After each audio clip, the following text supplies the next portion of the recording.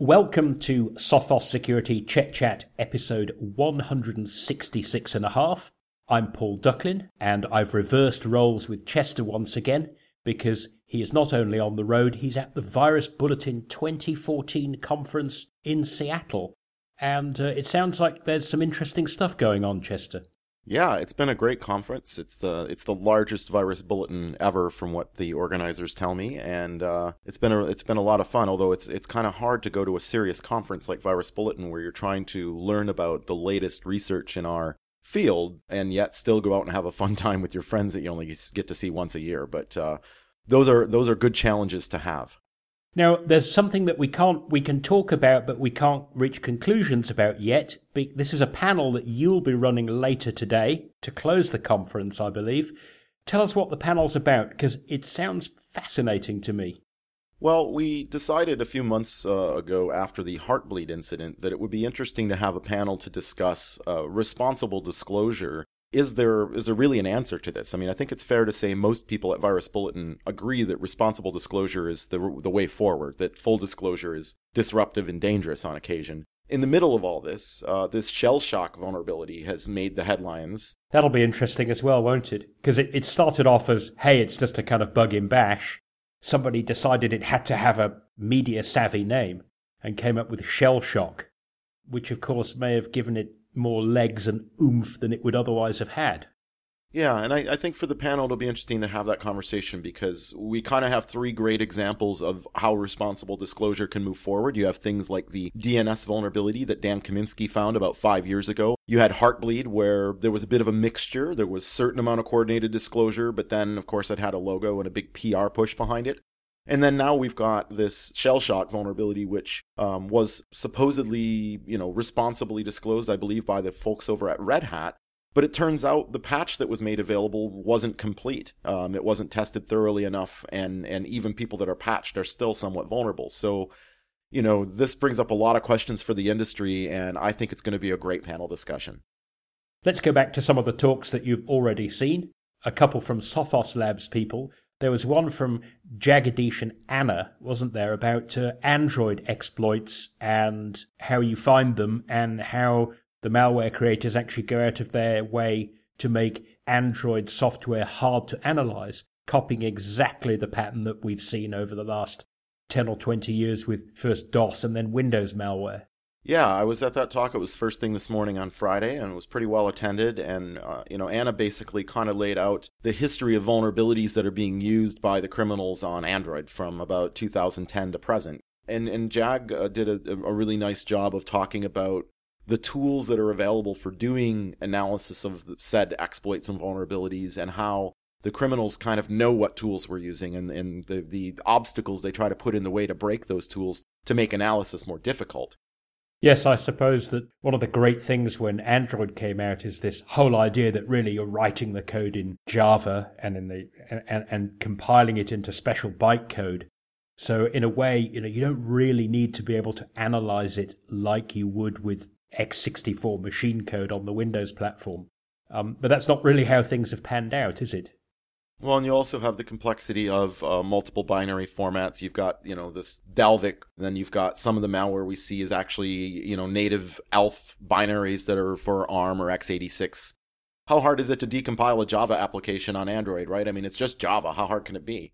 And it turns out it's actually really hard if somebody wants to make it hard.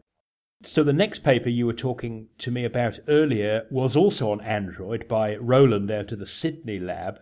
That was Android Packers, wasn't it? The tools that are supposedly legitimate that take your application and sort of cast it into an opaque block of concrete that looks like an app but actually has the real app that's going to run buried deep inside.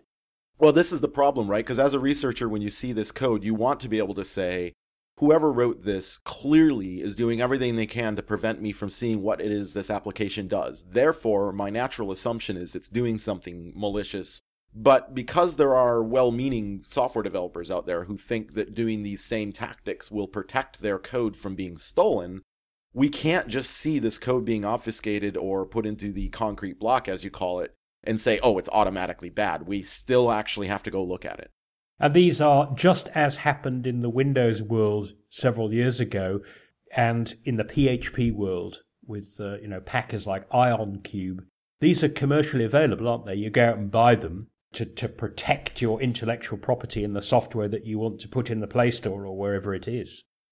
Yeah, and ironically, the two of the three firms offering these packing services are in China, where Android is officially not supported by Google. There's no Play Store in China.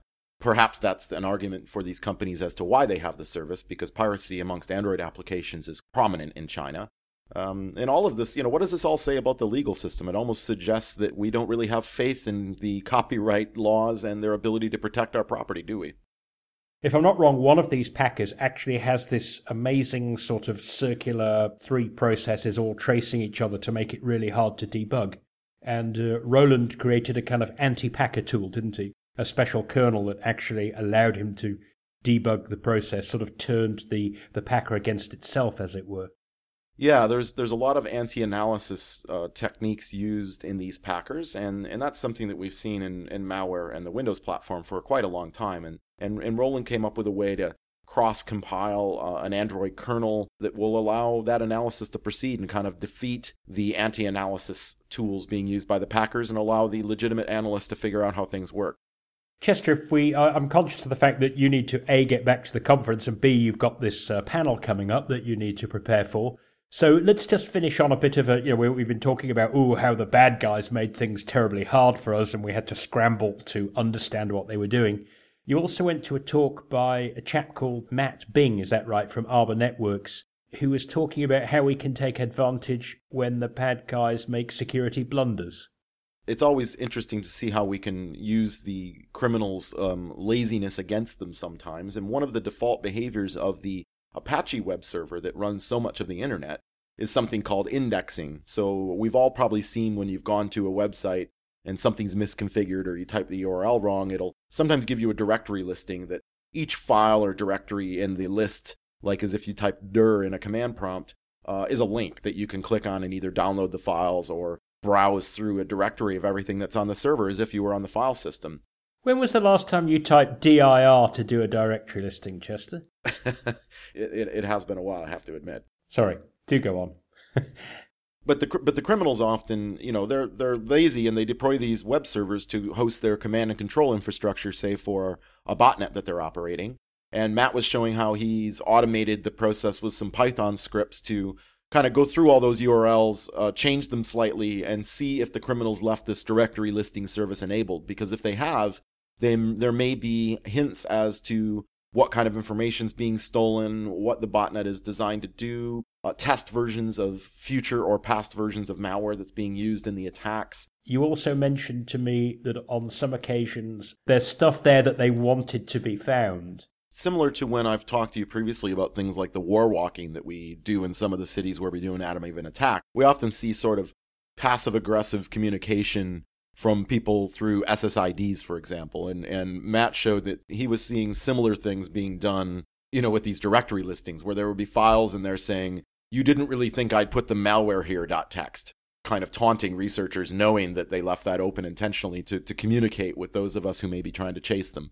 So it sounds like you're having great fun at VB, and it also sounds like there's a good mix not only of the deep technical stuff about how do we analyze malware, but also a little bit about what you might call operational ethics coming in your panel. Absolutely, and hopefully I'll be able to share a little more insight maybe on next week's regularly scheduled chat, where I'm sure things like shell shock will come up at the top of the list to talk about. Excellent. Chester, I reckon that if I finish off right now, you'll just have time to grab some lunch before the next session starts. So let me just say, if you enjoyed this podcast, there are plenty more at soundcloud.com/sophossecurity. Until next time, stay secure.